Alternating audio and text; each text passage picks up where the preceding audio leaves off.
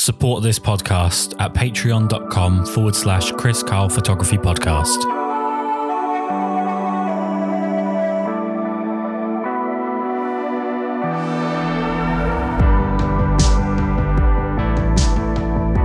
This is going to be a bit of a special one for me because not only are you my favorite wedding photographer, and wedding photography is my absolute favorite genre, but also I actually believe that you are technically the best photographer in the world. That's an opinion, obviously, but that's how I feel. How did you get started in photography, and what was it about photography that you first gravitated towards? Goodness me, that's very kind of you. Thank you. I don't know how I can live up to that intro, but it was quite a long process, really. It was started with graphic design and doodling as a child, actually, not graphic design. I was always interested in creativity and expressing myself just through drawing. So I used to want to be an artist for Marvel when I was a child. So I used to draw Spider-Man and make my own superheroes up and stuff like that. And then I used to start coloring them in with watercolor, and that sort of taught me about color combinations and stuff like that. And I didn't actually discover photography until I was 26, when I was browsing eBay and I was working as a graphic designer and a web programmer at the time and a usability consultant. And I just bought a Canon 350D on a whim, just as an impulse. And then I took it to Greece on holiday with my partner, Holly, and I started taking pictures of flowers and lizards, the usual things that people take when they're on holiday, when they're just starting with a camera. Mm-hmm. And I just completely fell in love with it. And from that point onwards, I was 100% hooked. From there, though, one of the most sort of scary things that people seem to find about photography is weddings. Whenever I mention that I photograph weddings for a living to photographers that don't, I always get the same kind of sharp, scared reaction or disapproving reaction. What was it that led you to photograph your first wedding? I never actually chose to shoot weddings originally. I used to want to be a fashion photographer. People like Rankin were my favorites.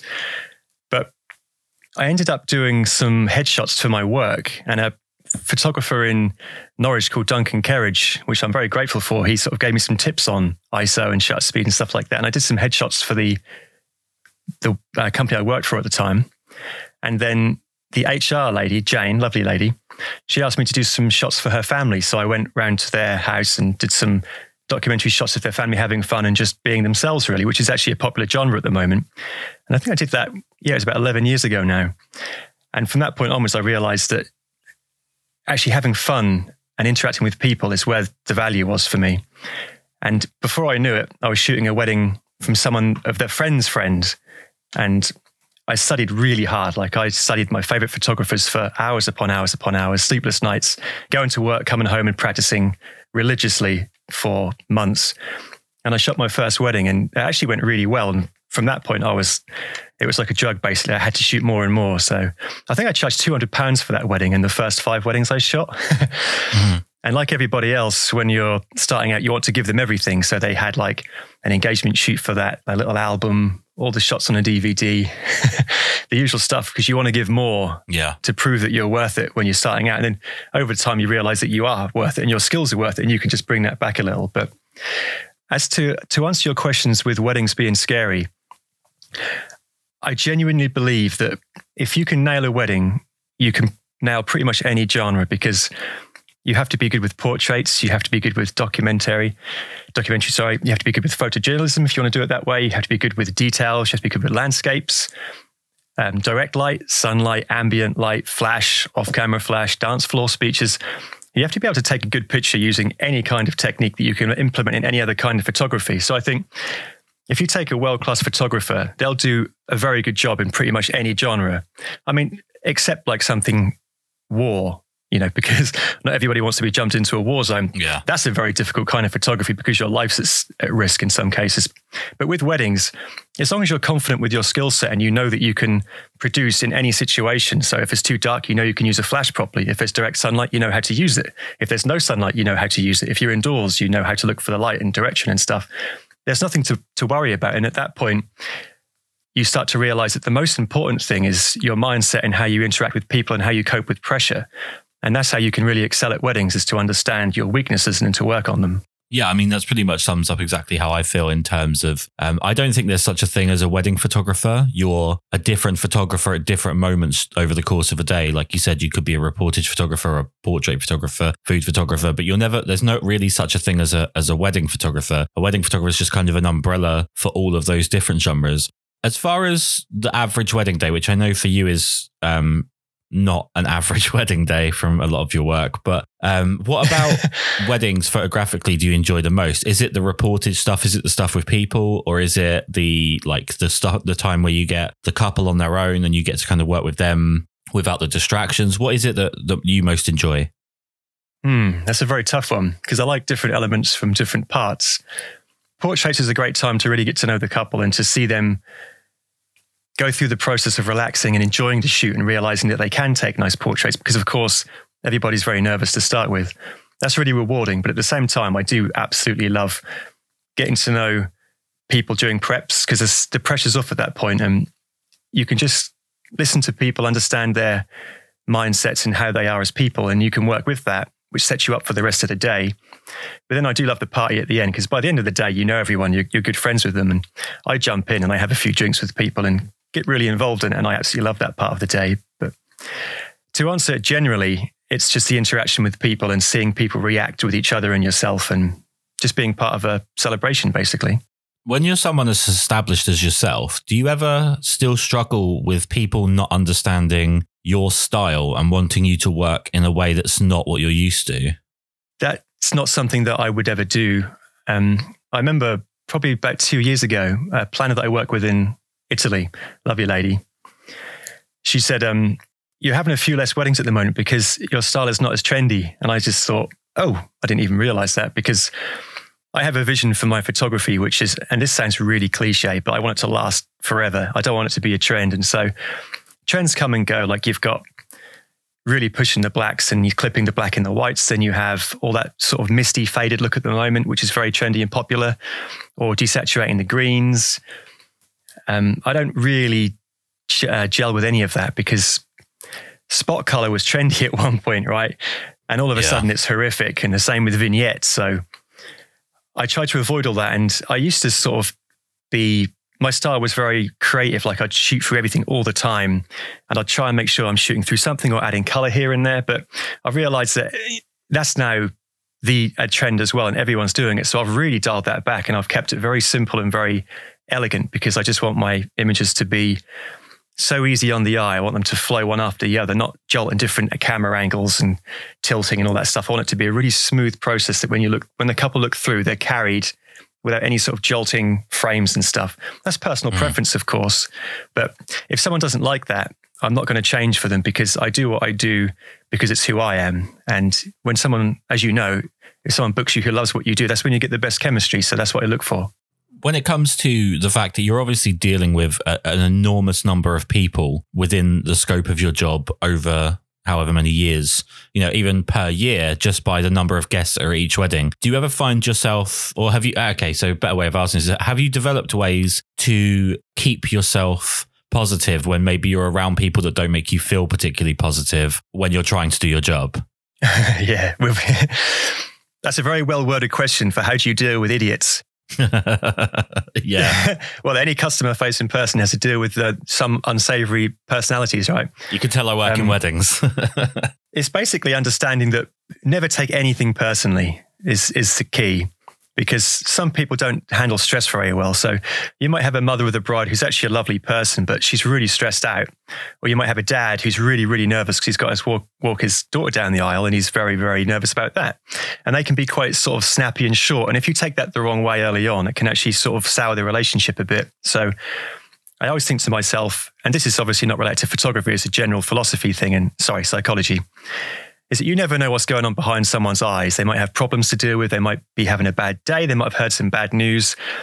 So anything that comes my way that's just short, I literally just let it go because it's not worth it.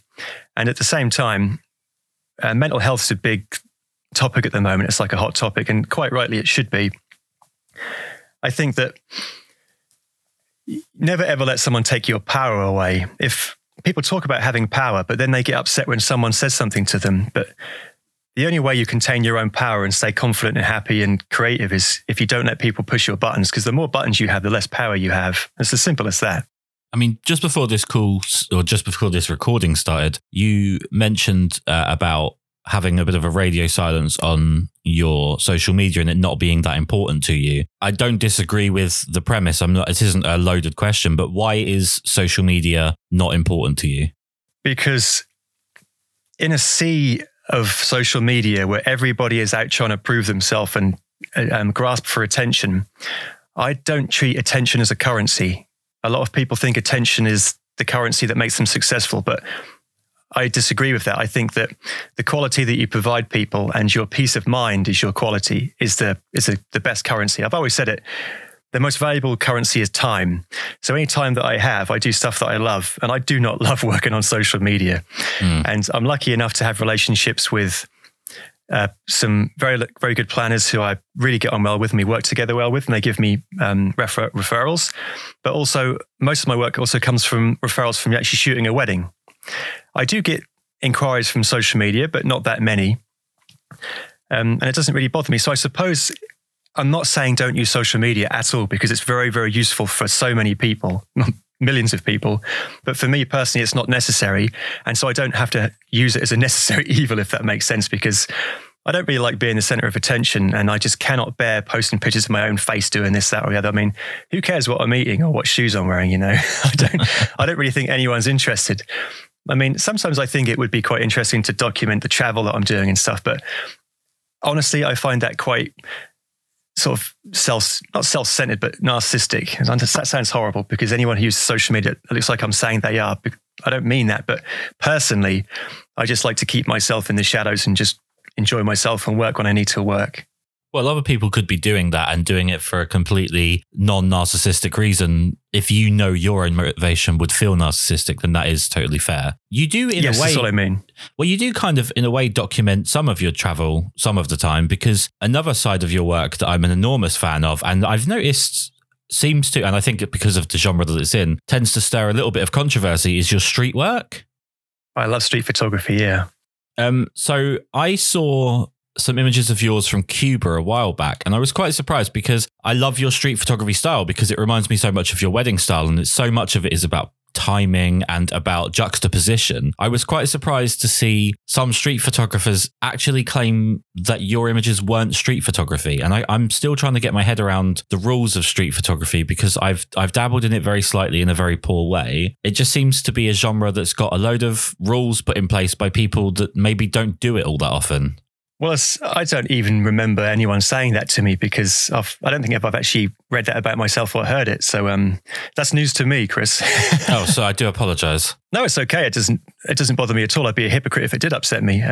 Again, I shoot street the way I want to see street photography. So I shoot the way I see the world. And I don't really see how it can be controversial, because when you take a photograph, it's not just the subject, it's yourself, because it's how you see things. So nothing's controversial. And I mean, they always say that the best art, I'm not saying mine is, of course, but the best art should have lovers and haters, because it should divide opinion. Mm-hmm. And if it's just lukewarm, it doesn't really go anywhere. That's this quote that's always stuck with me when it comes to being who I am and just putting out whatever you think you should do. And that includes music. You never want to be vanilla. No.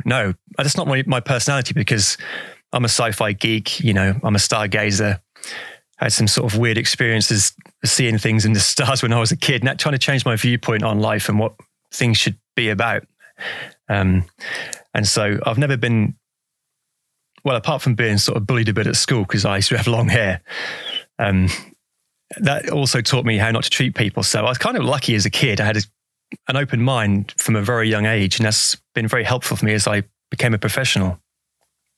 But to answer your question about street photography, I think it's much more difficult than people think, because I've seen people who, they look at a good street shot and think, oh, that's easy. That's just a line. This is a line. But go out and try it. It's very difficult, but it's the most rewarding thing ever, because you have to wait and wait and wait. And I think it's a wonderful pastime, hobby.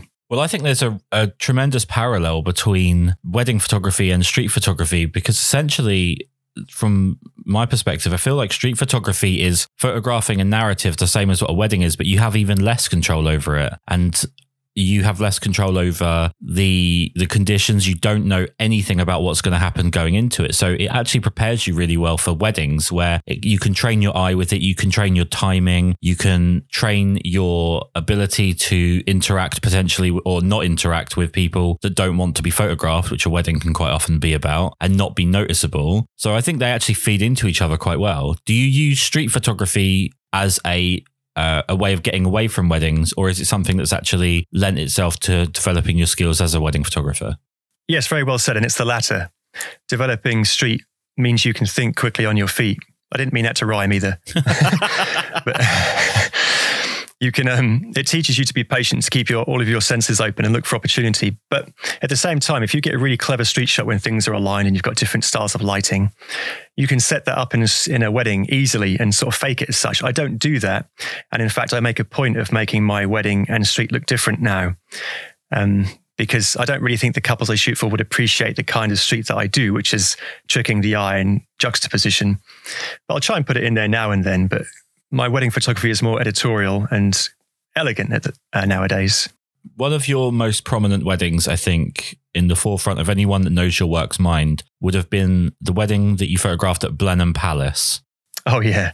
As someone that photographs weddings, I'm extremely jealous of the day, but also I would be terrified to take on something of that magnitude. Can you just, I don't want you to talk about anything that you're not comfortable with, but can you just talk about the experience of that day, given it was such an enormous production of a wedding? Well, the first thing is I'm absolutely gutted that I had to take the pictures offline. The groom originally said I could post a few pictures, but then the bride changed her mind, bless her, and they're all taken down. So at the moment, there's only sort of pretty much detail shots on, because that was a killer wedding. To answer your question, I didn't actually know it was going to be that big, because the planner got in touch with me and said, we've got a nice wedding in London, Blenheim Palace. And being as naive as I am, I didn't even realize where that was at first. So I just went, oh, that sounds nice. I sort of Googled it and thought, that looks like a pretty decent venue. I actually had no idea about it, to be honest. And so I turned up with a couple of shooters with me, Dan Morris and John Mould, lovely guys, who worked very hard for me. And I saw the scope of it, like you said, and I thought to myself, I've never shot anything like this before in my life. I mean, I can't tell you, I don't think I can share publicly the value of things, but you wouldn't believe how much they spent on just the flowers. I definitely should have had a different price list.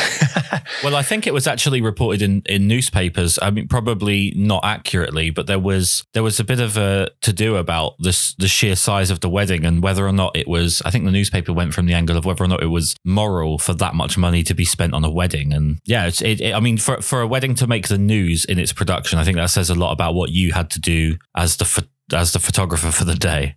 Yes, you're right. Actually, it did. But I don't know if those figures were accurate. I can't even remember them. But it was incredible, actually, because when I first got there, I put into practice the things that I teach people, which is stay calm and just shoot, because you know how to do things. Like most people worry about weddings, but the worst case scenario generally is you'll shoot a good wedding. And that's pretty much it. So I just thought to myself, I'm not going to change anything. So there's some of the first dance and the speech shots. So some of the favorite I've ever shot, and they actually hired in a professional lighting rig for that and team. But I actually ended up telling them where to position the lights. So I went up there and instructed them to put lights here and there and the levels of them, and then augmented that with my own lights, because I was just being confident. And being a photographer, that obviously means light mapping in sort of pseudo Latin. I'm responsible for the light, so I had to have it really perfect. So I actually put quite a lot of control into that wedding and set up being confident, more confident than I thought I would be, because I'm a very sort of reserved person, laid back in real life. But you have to be confident in this sort of situation, because you're dealing with people who are used to confidence, and they're dealing with people who are professional and they deliver. So I was just that person. And thankfully, because like I said before, I knew I had the skills to do it. I wasn't actually worried about achieving anything. I just did what I did, trusted my skill set, spoke to people equally. And they were actually all lovely people. Naza, the bride, I was actually quite annoyed, because the papers were saying she was just some sort of like gold digger as such, but she's a successful sort of, so I think she had 3 degrees, 1 law, 1 biochemistry or something. And she's very intelligent, lovely, lovely girl. And they both made me feel exceedingly welcome, their whole family. And Flo was an absolute gent and laughed through the whole day as well. And both Dan John would back me up on that. That was really good fun. I mean, one of the things that I think, just in terms of the challenge of photographing a wedding like that, would just be knowing where to start in a room that has so much detail when you want to kind of find the smaller pieces when you've got so much to cover. Did you almost have to have like a mental checklist to make sure you were covering everything? Because it feels like from the images I've seen, it's well above and beyond what you would normally be faced with on an average wedding day, even for you. It's one of the biggest I've shot, yeah. But I mean, I have since shot some really big weddings that they're all under NDA. I can't share them. And I don't think I've really shared any new work for like 2 years. I'm currently working on a new website with some awesome content that I haven't. That's one of the reasons I'm being silent as well, because I'm going to launch with a new website next month at some point. But I've got a lot more content to share, and I'm pretty much used to that scale now. But it was definitely diving in the deep end. I'm not sure if I actually answered your question then. No, you're all fine. You're all fine. So you've also photographed a fair bit in Lake Como. I've seen weddings in Austria, pretty much all over the place. Everywhere that I'd like to go and photograph weddings. Where's your favorite place to photograph? And are there any that seem incredibly desirable to photograph, but actually are a lot more challenging than people realize? I did some editing masterclass workshops early March, just before the COVID lockdown kicked in. And I was showing people before and after shots from some of the big weddings that I've shot. And there's one on my there's one on my Instagram page, actually. It's that big opera house in Paris. There's two little kids walking up to this big flight of stairs surrounded by crazy flowers.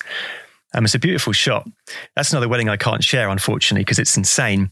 But people sort of see that and think, oh, I could do that because it's just this professional lighting, blah, blah, blah. But people on the course, and I think I taught 50 people in total, none of them could believe the before shot because the lighting was terrible. I mean, they hired a professional lighting rig who used spotlights that had different color tints to them, like purple, green, and they weren't even in the right places. Right. When they did the ceremony at the top of those stairs, the spotlight for the couple was actually off to the side, so it was over one of them and not the other. And then there was a random spotlight in the middle of the stairs, making it very bright. So just sometimes, and I think I gave them over 100 pictures from that ceremony area, probably 150, and I had to painstakingly edit every single one of them. And I showed everyone on the workshop the editing list, because you can see your history in Lightroom, can't you, on the left-hand side.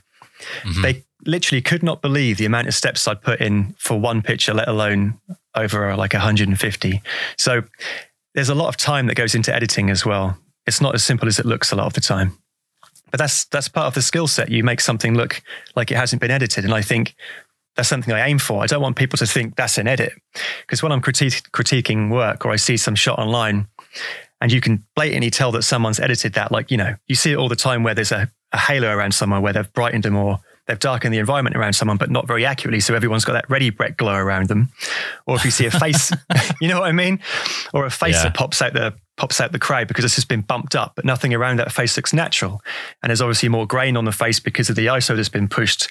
The dynamic range is less on that face as opposed to the subject, which has got lovely light on it. I really don't like that kind of incongruency. So I spend hours and hours making sure you can't really see what I've done editing. With regards to your favorite places to photograph, I mean, Lake Como seems to be somewhere, I guess, because you know the planner, or you have a great planner there that you know so well, and word of mouth. I absolutely love one of the weddings on your website that was shot in Austria, but I imagine that those are two very different challenges, photographing somewhere like Lake Como with the heat and the humidity. And also, I guess, just culturally, photographing a wedding in sort of Italy or Austria or France is always going to be a slightly different affair. Where's your favorite place? Crumbs. I got the word crumbs from my grandmother, actually, just for the record. I don't usually say that, but she used to say it all the time, and it's stuck with our family now. We also say that a lot. It's quite embarrassing. To be honest, I love anywhere that's sunny and open, but I do have a big soft spot for Lake Como because the venues are just so beautiful, and I know them now. Like, I'm used to them. So when I go to Lake Como, it's like a mini holiday. So I have a big soft spot for Como, like Balbianello, D'Este, Pizzo, places like that. I absolutely adore shooting at them. But anywhere sunny where I can get some sunbathing in is my favorite. This is probably not going to be the most fun question for you to answer, so I'm going to apologize in advance. But you've won awards labeling you as best in England, best in the world. Your Harper's Bazaar recommended, without listing all of them out. What kind of pressure does that bring to what you do when people are hiring you based off of seeing those, or maybe they're not hiring you based off of it, but when people that are hiring you see those kinds of awards, do you feel like that adds pressure to you? Do you like that pressure? Yeah, I thrive on that pressure, to be honest. I don't feel that as a negative thing, because one of the things I used to do when I was starting out and growing as a photographer is I'd put my prices up higher than I thought I deserved, because that pushed me to work to match those prices. So when I sort of won the awards, I didn't think, oh, I've made it. I thought I've achieved something, but that's nowhere near the end, because an award doesn't mean that you've arrived. It just means that other people appreciate what you're doing. But if you don't, the second you stop pushing yourself is the second you plateau and you don't ever grow and you start to lose the love for it. So I think the learning process is really important, and I just make sure that I'm always learning. And to fall back on social media, I know it sounds like I was slamming it. I'm not. It's just a personal thing. I actually find that being away from social media and not looking at my Facebook, I hardly ever use Facebook anymore, but not seeing my Facebook feed full of pictures, because I think I've got like nearly 5,000 friends on Facebook who are just photographers who've added me. So my wall is just picture. And then if I look at social media, who are all wedding photographers, it's just picture. You're going to burn out a lot quicker. So one of the reasons I love to stay away from photography when I'm not shooting, and also make music in my spare time, is that when I do shoot, that love is still there. That passion is still there. I'm not drowned out by a world of photography. I'm in it, and it's just me at the time, and I can be completely involved in it without feeling burnt out in the slightest. You've done, I mean, I have attended one of your workshops a couple of years back. Very eye-opening. I was terrified of you, and frustratingly, I turned up quite late and interrupted it, which I was quite annoyed about because of a train that was delayed. Oh yes, I remember. What is it about teaching that? Okay, so what does teaching do for you? Because obviously, if you take out the financial side of it, I think it's not a job you can do unless you take something from it. And in fact, I'm going to leave that as the question. I'm going to ask that again because I have a second question that's a little bit different. So I'm going to reword that if that's okay. What is it about teaching that you enjoy, and what do you take from teaching? Because a lot of people would probably just point to the financial side of things, whereas I actually don't think it's a job you can do unless you are taking something from it yourself in terms of learning about yourself or learning about the craft. Yes, completely agree. I've always loved like teaching and helping people. If I can inspire someone, that makes me very happy. And when I get emails back from people saying that, you know, here's what I've done over the year, have a look, and that's got better, and they're happy with their new skills, and their life is happier because their work is happier, and their business is running better. I mean, that's exceedingly rewarding. And I think I charge like $475 for a full day's workshop, which might sound a lot, but considering the hours that I put in and the information I'm giving people and the love and the effort, I don't think it's that much at all. I think it's quite a good price because it's distilled over like years and years of studying the absolute best of other photographers and trying to distill it all into one workshop. And there's no filler. It's just information. And I don't ever hold anything back. I give people everything because I'm not at a point where I'm worried that people are going to take my work from me because I have my own brand and business. So I do workshops because I love it. And on the subject of workshops, this is going to sound a bit negative, but I do think nowadays, especially, it's become like a booming industry, like, making new award systems, holding new workshops. There are a lot of people doing this stuff who I honestly don't think should be doing it because quite a few people have actually come to my workshops and they start doing workshops like a year or two later. And right. I've heard from other people that they're just copying content as well. And you just think, that might be for financial gain. It might be for an ego thing. You never know. And I've been teaching workshops for like 7 or 8 years or something. And in that time, the scene has completely changed. Like it's just workshop. And I think people are realizing that that's actually a form of income rather than actually shooting weddings, which can struggle because you can actually charge a lot less and get more people into it. Whereas I've never really done it for the money. And the same way that I don't try and smash through like the UK VAT threshold and earn as much as I can by shooting as much as I can. I turn away a lot of weddings just because, like I said, time is valuable to me and life is, I just want to sit in my garden, read a book, play with my cats. I don't need to earn crazy amounts to be happy. Like as long as I can pay my bills, I live in like a very sort of humble, semi-detached 3-bedroom house. I don't live in like a mansion or anything. It's very easy to be happy. And I think people can lose sight of what you actually need to have a really, really happy life.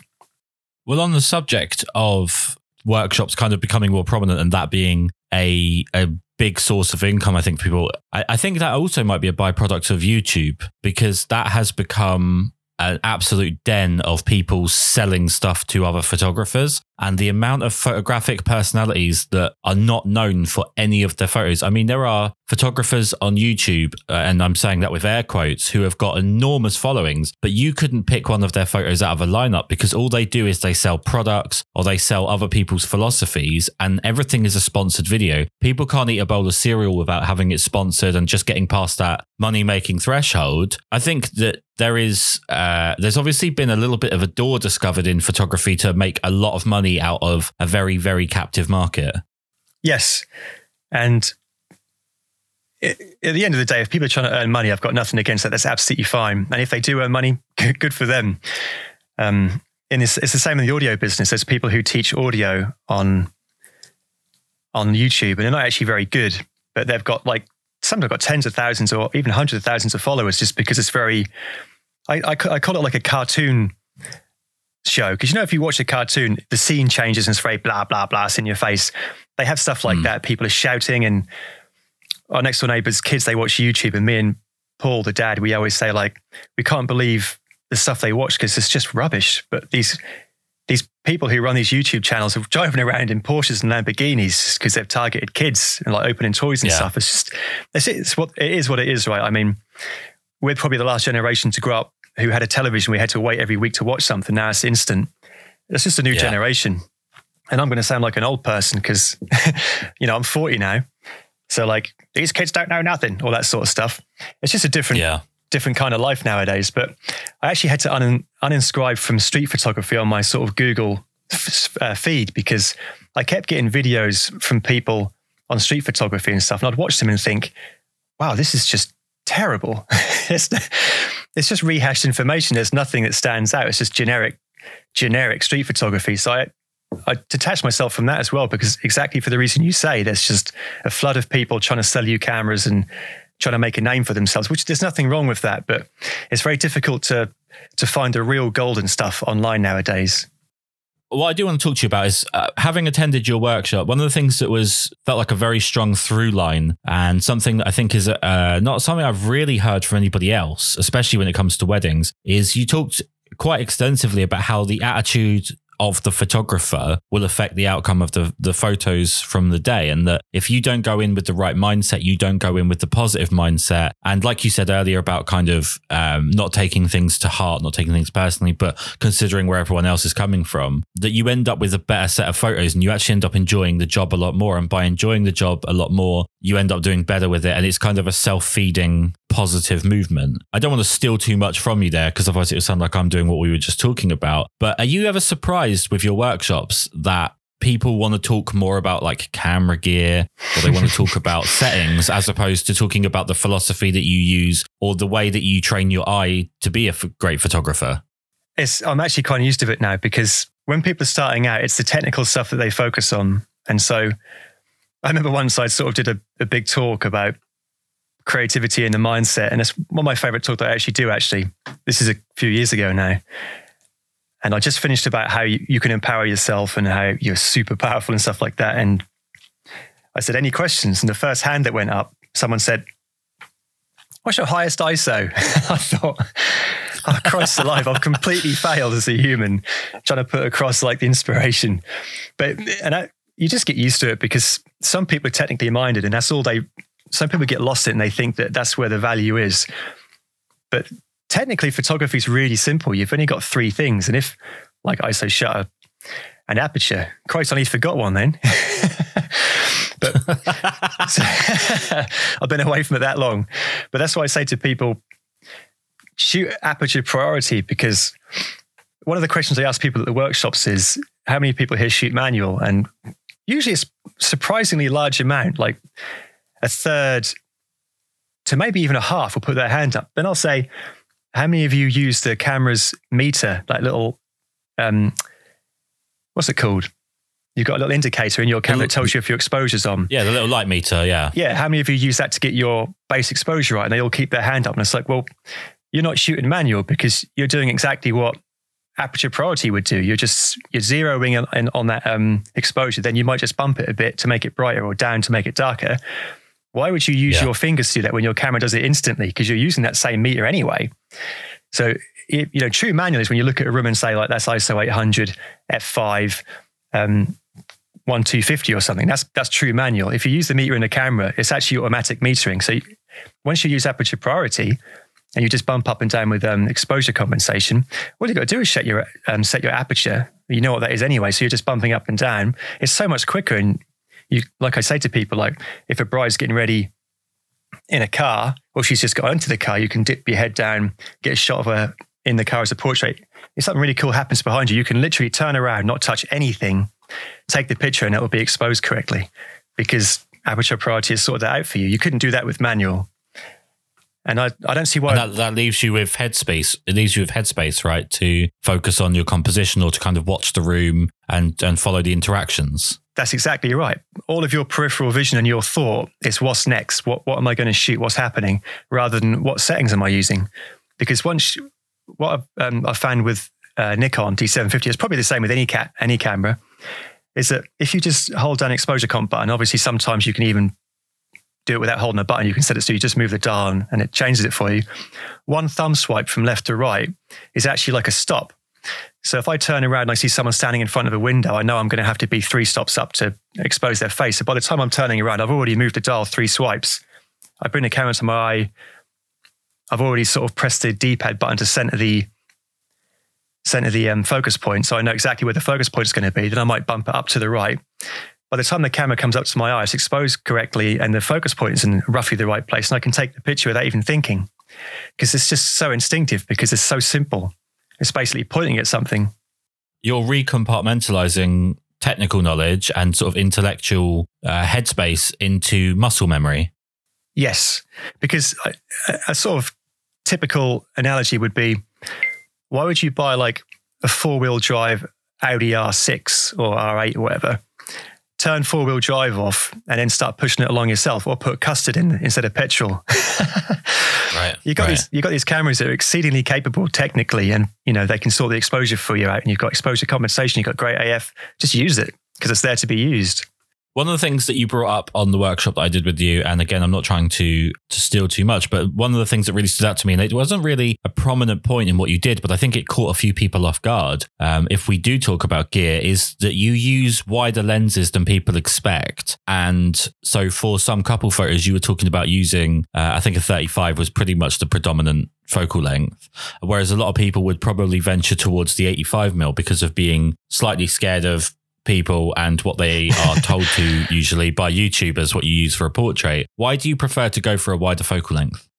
I have more control over the environment. I do use 85 more now because I shoot more sort of editorial. So I shoot portrait a lot more. I never used to shoot portrait ever, but now I shoot a fair bit of portrait for portraits. And I will always use 85mm for portraits. Obviously, you should never use 35mm for that, or even 50 really. 85 is perfect for, you can use 50, but 85 is perfect for portrait. But with a 35mm, you can show the environment. With 85, you can obviously get a lovely, beautiful, blurred background. But with a 35, with it wide open at 1.4, if you get close, you can get a beautiful blurred background, but you can show structure in the environment. You can use more of the environment to compose with and put people in frames, because the further you are away and the longer your lens, the less control you have over the background. It's like if you shot with 200mm with the subject far away, your background is literally whatever is directly behind the couple. But if you get up with 24mm and you're up close with wide angle, you can literally, 24 is a bit too much to be honest. With 35, you can crouch and get so much of the sky, and you can tiptoe and get all the floor in. You can put them bottom left and get a load of stuff in. So you can show the environment as well as the portrait, because sometimes portraits can look a bit boring if they're all 85mm. But if you get up close with the 1.4 35, you can bring in the environment and give a little bit more compositional. It's called dynamic tension, which is the movement inside the photograph. You can add more of that and mix it in with your 85mm. I mean, I couldn't agree more in terms of, I feel like I think probably because I'm coming at this from a much lower rung on the ladder, but depending on the venue that I'm working at, if I can use something where I can bring in more context and I can contextualize where they are at the venue and bring some elements of the venue into an image, then I'll always try and do that. Whereas there are obviously going to be times, especially I think when you're first starting out as a wedding photographer, when you might have to hide a few things at the venues that you're shooting. Yeah. We're pretty close to done. I really do appreciate you taking the time to do this. You mentioned the D750. Are you still shooting DSLR? Because I know that you did a short review blog on the Nikon Z7, I think it was. Yes, it was. That was when I shot images for Nikon Japan for the release of that. I've got hold of D780s at the moment, which have the AF and the sensor from the D4 and the mirrorless from the Z6, I think, on the back. So it's actually got two cameras in one, which is insane. But I just, like everybody else, I haven't had a chance to shoot a wedding with them yet, so I can't really comment. But I'm hoping they're going to be my next camera. Because I'm a massive fan of the D750, as everybody knows, because the raw files are just magic. You can push them so far and you can still get the right skin tone, because a lot of people just think that dynamic range is just light. Like when you push, say you've got an underexposed image, you push up the exposure. People talk about the detail in the shadows, but it also affects the color, especially at higher ISOs. A lot of the time, the higher the ISO, the worse the color. But the 750 has just got magic rules in it. And I haven't actually compared the 780 yet, and I'm hoping they're going to be as good. One of the things I took away from seeing you talk, especially about post-processing, was that you treated the processing of a wedding as a very individual thing where you were taking on image by image. So there would be an overall look, but you would give a lot of attention to each image, especially towards the cleanup, to make sure that it was very distraction free. And also just to make sure that the eye was being drawn to the right place. I think the more and more that we develop tools to batch edit, the more and more that art is being lost. And I might be wrong here, but I feel like that's something that really sets you aside and sets your work aside, is that there's so much attention to each frame. Yeah, thank you for noticing that. That's exactly right. And that's exactly what the previous editing masterclasses that I did in March were about. It was all about a full day of how to clean a picture and how to take a picture first properly to give you the best canvas to paint on. But the effort that you that's not the right word, but the effort that I put in, that I believe you need to have consistently elegant pictures from any wedding, in any location, in any venue, in any light, because it has to be consistent. I want people to be able to pick a picture from mine that's dance floor with a flash, or on a beach in the sunset with an 85mm, or indoors with a 35mm, and I want them to look like they came from the same wedding. And as you say, that takes time and where to focus the eye, rather than just using a vignette or a single gradient, or not just getting rid of a fire hydrant, but also cigarettes on the floor or a bird mess on the window. I do put in a lot of effort in, but it makes a huge, huge difference. So as you say, I do believe, and I don't actually agree with all this preset stuff, because preset's another thing that is selling very well. So preset this, here's a famous photographer, here's a preset, look, your work looks like theirs.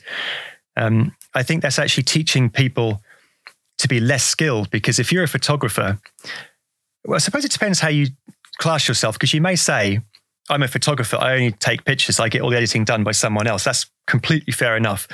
My own viewpoint is that I'm a photographer and I deliver the photograph. So I'm responsible for the editing. So for me, being a photographer means being an editor. So I have to be the best editor I can be to provide the best photograph I can provide. That's my personal viewpoint on it. I'm not saying that's right or wrong. And so I never outsource, I never batch anything, as you say. It's completely one picture at a time, because I want that end product to be as perfect as it can be. But I do. It's a strange mentality, right? To take so much pride in taking the photo and then be dismissive of what you do with the file. Yes, but what I've realized is some people do it because they love it, and some people treat it as a business. And so some people will shoot 60, 100, 120 weddings. They outsource the culling, they outsource the website, they outsource the editing, and they just shoot and then they deliver it, and that's it. And they're happy and they run a very successful business. And that's absolutely fine. That's brilliant. Most businesses are out to make money, right? But then there are other people who do it because they love to do it. So there's just, and everybody in between. So it just depends where you fit on the scale. But I think, and I genuinely believe that if you really want to get to higher levels, you just have to start taking responsibility to make the best you can, because it's about you, right? And your vision. And I kind of understand how people outsource culling, because some of my best pictures have been from a shot. When I'm culling, I think that's a bit rubbish. It's underexposed, but it's got potential. And then you can really transform that image into something wonderful. I think there's a picture on my Instagram of a bride. It's like a close-up face portrait, and she's looking to the side. It's all misty and beautiful, and there's a sunbeam behind her. That came from a pretty bog-standard image, but I made it look beautiful because I saw the potential when I'm culling. So I would never pass that off to someone else, because you might miss a little gem. Well, the idea of outsourcing culling terrifies me, because that the person that's culling is not going to know who was important and what moments particularly stood out on the day. So you can also end up losing stuff that has massive significance. It might just be what looks like a standard picture of two people talking, but that might be the first time that Granddad has stood up in 2 years or whatever. So that side of things terrifies me. Yeah, that's exactly right. And I think a lot of photographers will know this, that when they'll feel it, but maybe all of them. But when you're shooting, you know if you've taken a good picture, and you know which ones you don't need anymore. So if you cull like a few days later, you'll know to skip a section, and you'll know that the next bit is going to be better. And you'll know exactly like you said, you'll know where the flow is, where the important bit was. And yeah, that's all missing. I don't know how many people outsource cussing, but cussing. They've got someone to swear for them at weddings. Where's my bloody food? Yeah, crumbs. I don't know where. I don't know. Maybe it's a mentality thing that I just can't get my head around. But the idea of someone taking control of what passes through a threshold of my work terrifies me, especially when there's someone that wasn't even there on the day.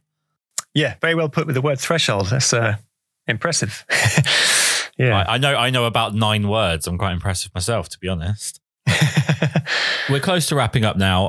One thing I do want to ask you, and it's a really horribly broad question, so I do apologize, but you are obviously incredibly accomplished in what you do, excluding the current situation with this stupid pandemic that we're all having to put up with, that it can just go away as quickly as possible. How do you see yourself? Do you plan sort of 5 years ahead? Do you have like a life plan for like 5 years ahead, 10 years ahead? Or are you someone that lives year by year, or do you just kind of take each day as it comes? I think I live by every second, basically. I live in the moment, which is to my detriment sometimes. I just take every day as it comes, and I just enjoy it. I don't really have a plan. I know I want to keep shooting weddings, and just to fall back on what I said earlier, I don't want to burn out by shooting loads of weddings a year and falling out of love with it. So I restrict myself to 10, 12 a year. So I keep myself fresh. And just to backtrack on one other important point, people usually say to me, yeah, but you can edit that long and take that time because you shoot less weddings. But I used to edit that much when I was shooting 30, 40 weddings a year. So I've done it since day one, not just now. But long term, I have no idea. I'll probably end up teaching a bit more and shooting a bit less, maybe, but who knows what's going to happen. Okay, so you've got the new website on the way. Where can everyone find your wedding work, and where can they find your street work? Wedding work will stay at www.rossharvey.com, and the street work is just swap the www for street. So it's street.rossharvey.com. That's still there. And there's also, of course, like you mentioned, the street stuff on that particular website is just singular images. If you want the big blog posts like Cuba, India, Tokyo, they're on my main website under the sort of blog section. But the new website should be live tail end of June, I think. I can't wait, to be honest with you. I'm so looking forward to seeing it. When you put up a little announcement about that a while back, I wouldn't say I've been checking daily, but it's getting close. I'm an enormous fan of yours. I like I said at the start of this, and I genuinely mean it, I have been criticized in the past for being apparently too nice to people, which is the only time in my life anyone's ever said I'm too nice. But I genuinely have you as number one as a photographer in the world. You're my absolute favorite photographer. You're the inspiration for me shooting weddings. You're the benchmark that I hold my work up against, and I'm constantly disappointed with myself. I really do appreciate you taking the time to do this. That's very kind of you, Kris. Yeah, it makes it all worthwhile. And I'm the same. I'm always disappointed in what I do the next day. That could be better. That's how we grow and get better every time. The curse of being a photographer. I think it's the curse of actually caring about you, what you put out and your sort of quality control. I think that's a really good thing to have because it drives you and drives you and drives you. So everyone can make it. Everyone's equal really in what they can achieve. No, I'm not. Yes, you are.